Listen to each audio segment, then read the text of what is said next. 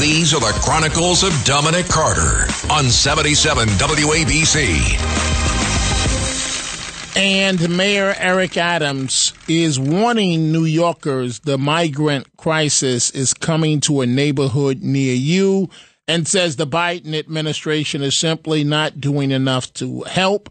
The mayor spoke after all the asylum seekers were captured on the disturbing video sleeping on cardboard on sidewalks outside Manhattan's historic Roosevelt Hotel turned intake center because the city is so overwhelmed. The mayor says it's coming to a neighborhood near you, and it is 91,000 people. The mayor adding we need to localize this madness. But the madness did not need to be. It didn't have to happen. It really didn't, folks.